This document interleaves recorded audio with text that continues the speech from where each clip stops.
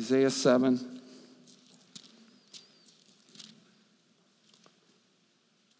How many of you still bring your Bibles to church? How many of you use a digital device all the time to read the Word? I'm just curious. No halfways. You're either all or in. My wife's halfway. Just curious. It's hard to do a series on Christmas and not read Isaiah 7:14. It says, all right then, the Lord himself will give you the sign. Look, the virgin will conceive a child. She'll give birth to a son and will call him Emmanuel, which means God is with us. You will see this repeated again in chapter 8, verse 8. And sweep into Judah until it is chin deep. It'll spread its wings, submerging your land from one end to the other. O Emmanuel. And then Matthew chapter 1, verse 23. Usually I'm not giving you multiple references, but it is Christmas. Matthew 1:23, look, the virgin will conceive a child. She'll give birth to a son. They'll call him Emmanuel, which means God is with us. Father in heaven, when you sent your son into the world, when God became man, it changed everything. It changed everything. And Father, I ask, as much as we may or may not love the Christmas season, I pray that we would not let it slip by, that its significance wouldn't be lost in the busyness and the preparation of the season. God, restore the beauty of Christmas and show us in your word what it really, really, really is all about. In Jesus' name we pray. Amen. Amen. You can be seated. If you weren't here last week when we began our Christmas series called From the Manger to Messiah, we made a strong case for why we should celebrate Christmas, which I'll be doing the whole series long. And I even used an argument that's not necessarily scriptural for those who are Christians, but they don't observe and they don't practice Christmas because of its pagan origins. And we talked about how that December 25th date was chosen to kind of being in your face to the holiday that was being practiced, or the pagan day that was being practiced that honored the Son, S-U-N, of righteousness. It's as if the early church was saying, we know who the Son of righteousness is. He's who the prophet Malachi said he is in Malachi 4, verse 2. He's the Son of righteousness that'll rise up with healing in his wings, not the idol that you're worshiping. I used the argument, the argument of how coffee originally was considered the devil's drink, and how Pope Clement VIII baptized it and made it a Christian drink, and now we have cafes in our churches. So if you can drink coffee with its pagan origins, its Islamic origins, why you can celebrate Christmas too. So today, I want to look at the significance of the phrase, and they will call him Emmanuel. There's only 3 places in Scripture that you're going to find the term Emmanuel. You're going to find it in Isaiah 7:14, Isaiah 8:8, and in Matthew 1:23. The only places in Scripture that you're going to find it. If they were to call him Emmanuel, why didn't they? Why didn't they? Because it says, and they will call him Emmanuel. Why didn't they call him Emmanuel? Because it was more of a description for him than a name for him. It was more of a declaration than it was a name that the Lord was given. As the Pillar New Testament commentary puts it, Emmanuel was his name in the sense that all that was involved in that name found its fulfillment in him. It's the incarnation. Why is celebrating the birth of Christ at Christmas important? Because in so doing, you're declaring the incarnation, God becoming man. Come on, this time of year, I love Christmas music. I absolutely love Christmas music. But think about some of the songs that we're so familiar with. Think about them. Songs that tell us to fall on our knees and to hear the angels sing. O night divine, why is it divine?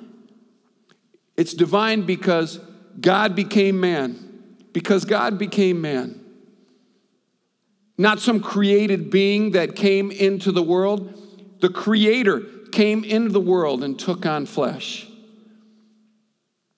And any false belief system will struggle with who Jesus is, with who he was and who he is. Any false belief system will struggle with it. But for Christians, everything that we believe revolves around Christ. Even Christmas revolves around Christ. And so what a wonderful opportunity for us to declare as Christians during Christmas what the season is really, really all about. What a wonderful time, and I'm praying that you don't miss it. God becoming man, Emmanuel, God with us. I love how the Apostle John put it in John 1:14. So the Word became human and made his home among us. He was full of unfailing love and faithfulness, and we have seen his glory, the glory of the Father's one and only Son. Matthew's gospel, though, is unique concerning the incarnation. It's unique because it's the only one to use the term Emmanuel in the first chapter. And then I want to show you how it ends in the last chapter, Matthew 28 and verse 20. So in the first chapter, it's declaring Emmanuel. And in the very last verse of the last chapter, teach these new disciples to obey all the commands that I've given you, and be sure of this, I am with you always, even to the end of the age. It declares Emmanuel in the first chapter and reaffirms Emmanuel in the very last verse of the last chapter. Start to finish, it is about Emmanuel, God with us, and Jesus promising before he ascends into heaven, lo, I am with you always, even to the end of the age. Regarding the name Emmanuel, the Pillar New Testament commentary says, the quotation and the translation of the Hebrew name underline the fact that in Jesus, nonetheless, then God came right where we are. And at the end of this gospel, Matthew's gospel, there's the promise that Jesus will be with his people to the end of the age. God with us indeed. God with us indeed. New American Commentary says the church in every age should recognize here a clear affirmation of Jesus' deity and cling tightly to this doctrine as crucial for our salvation. So why? Why did they name him Jesus? Well, in Matthew chapter 1, we have that answer. Matthew 1:20.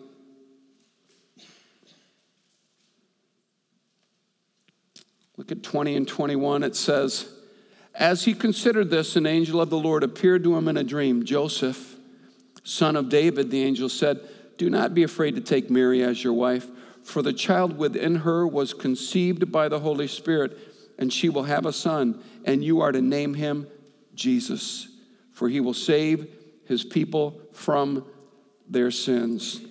Why did they name him Jesus? Because the angel of the Lord told Joseph to. And Jesus means the Lord saves. Means the Lord saves. Saves from what? Well, verse 21 tells us that Jesus will save his people from their sins. He'll save his people from their sins.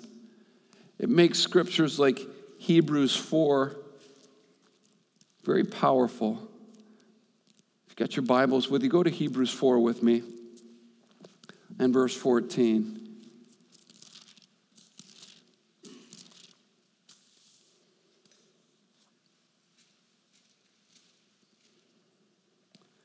I love verses 14 through 16. This is speaking about Jesus Christ, our great high priest. It says, so then, since we have a great high priest who has entered heaven, Jesus, the Son of God, let us hold firmly to what we believe.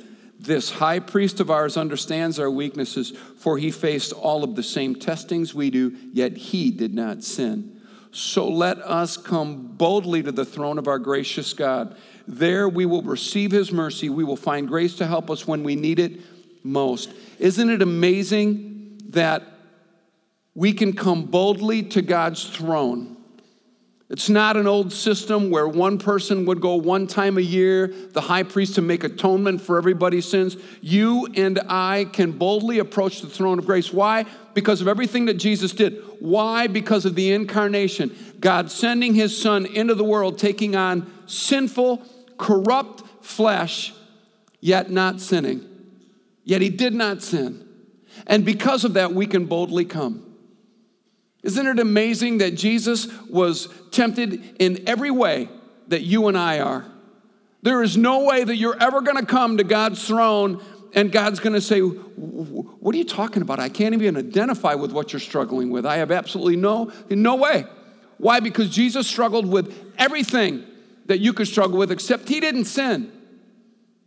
And so now at the right hand of the throne, we can boldly approach that throne to obtain grace and mercy in a time of need. And that grace and mercy is given to you and I because Jesus was tempted in the same way that we are. I love that. I love the fact that we can boldly approach a throne of a God who knows what we're going through. Not only did he create us, but he knows us. He understands us. He fashioned and formed us, knit us in our mother's womb, Psalm 139 said. We're fearfully, wonderfully made. It's not some stranger approaching his throne and God saying, who are you? God's saying, you know what? I get it. Isn't it amazing that the very one who created you gets you? The things that you struggle with aren't foreign to him. The Bible says, whoever comes to him, in no wise he'll cast you out. No way will he push you away. God's never too busy to hear your pleas, your cries. God's never stiff-arming you and saying, could you come to me tomorrow? I got a heavy day today. I'm kind of booked. Not going to happen. New American Commentary says, as God with us, Jesus enables us to come boldly before God's throne when we accept the forgiveness of sins that he made available and develop an intimate relationship with him. Jesus made everything available. All we have to do is accept it. And God's still providing. And that provision is always there. It's just a matter of whether or not we're going to boldly approach God to receive what we need. I mean, isn't that what we just read? So let us come boldly to the throne of our gracious God. God's gracious. Don't ever forget that our God's gracious. He is a gracious God. And there we will receive his mercy and we will find grace to help us when we need it most. I love the fact that we are to boldly approach his throne even here on earth.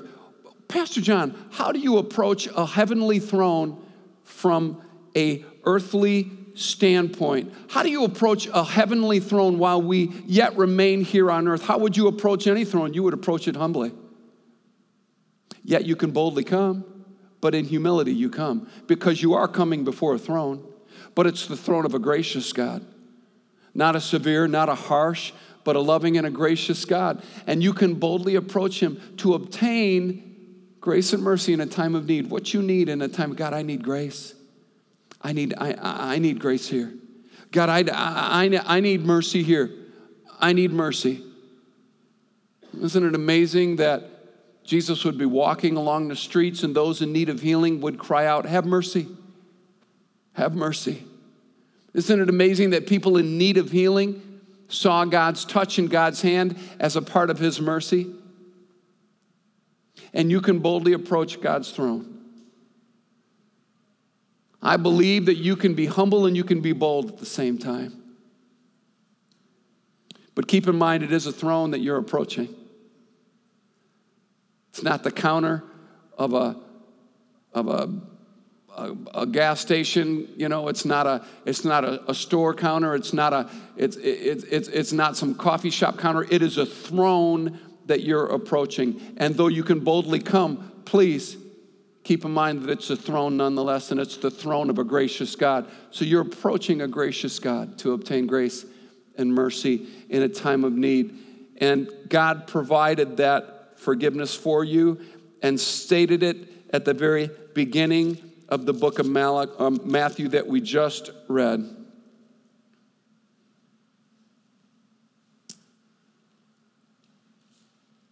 And she will have a son. You're to name him Jesus, and he will save his people from their sins.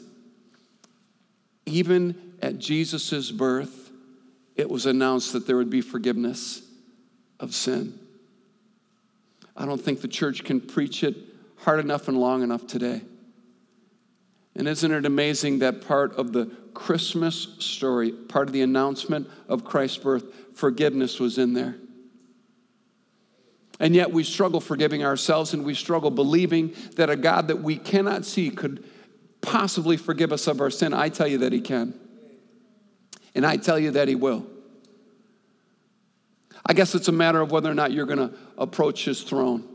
And isn't it a great thing to know that eternity doesn't rest in our reasoning, but God's, and God's alone? Isn't it great that his thoughts and ways are higher than ours? We might not let ourselves off the hook, but what a gracious God he is.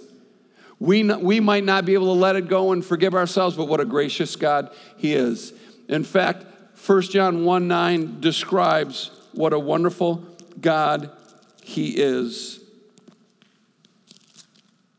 1 John 1:9, many of you know.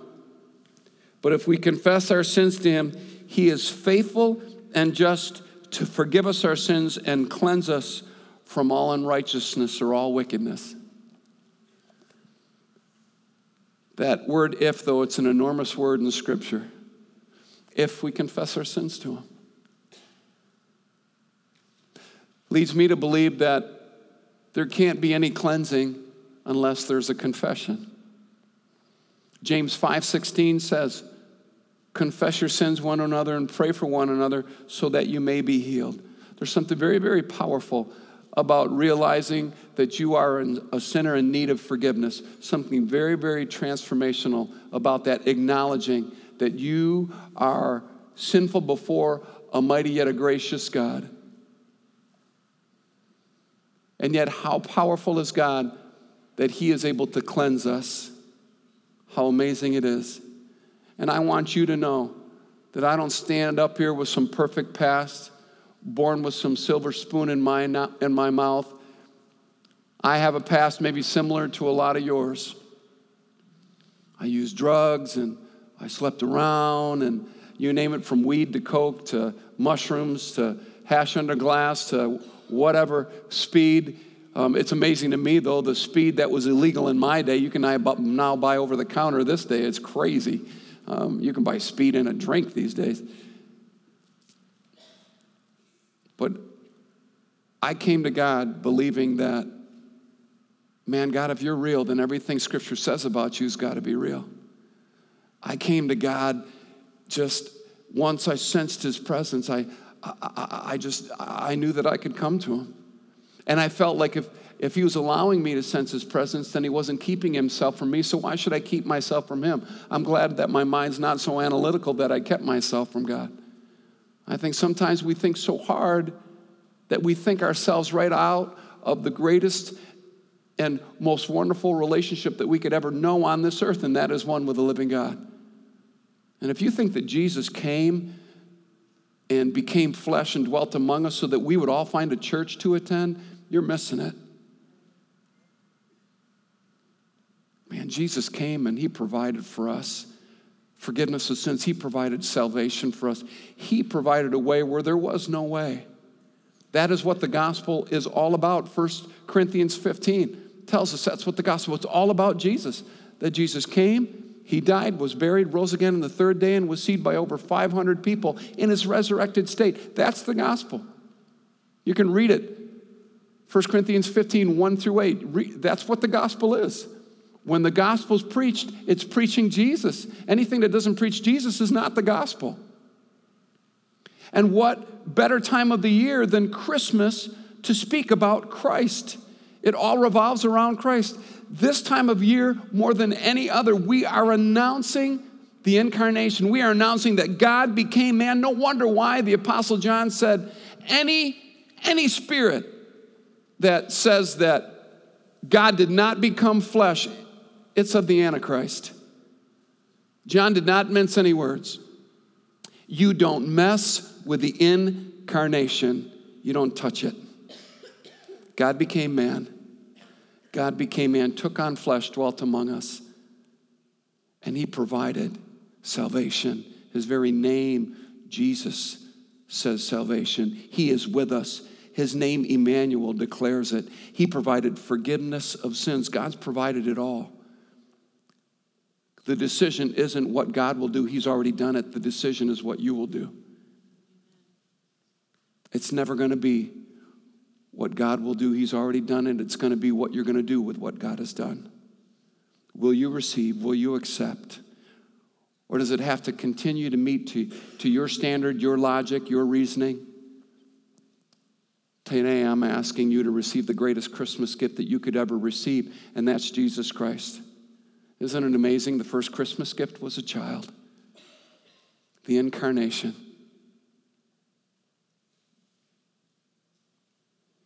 Unto us a child was born, unto us a son was given long before Jesus was a baby in a manger.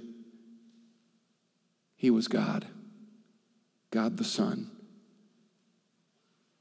And I just want to pray, as maybe the gravity of this is hitting you for the first time, as you're thinking about these things for the first time, I just want to offer opportunity for you today to receive what Jesus did, because the price that he paid, it's still extended to anyone who believes, whosoever calls on the name of the Lord. And so would you close your eyes with me?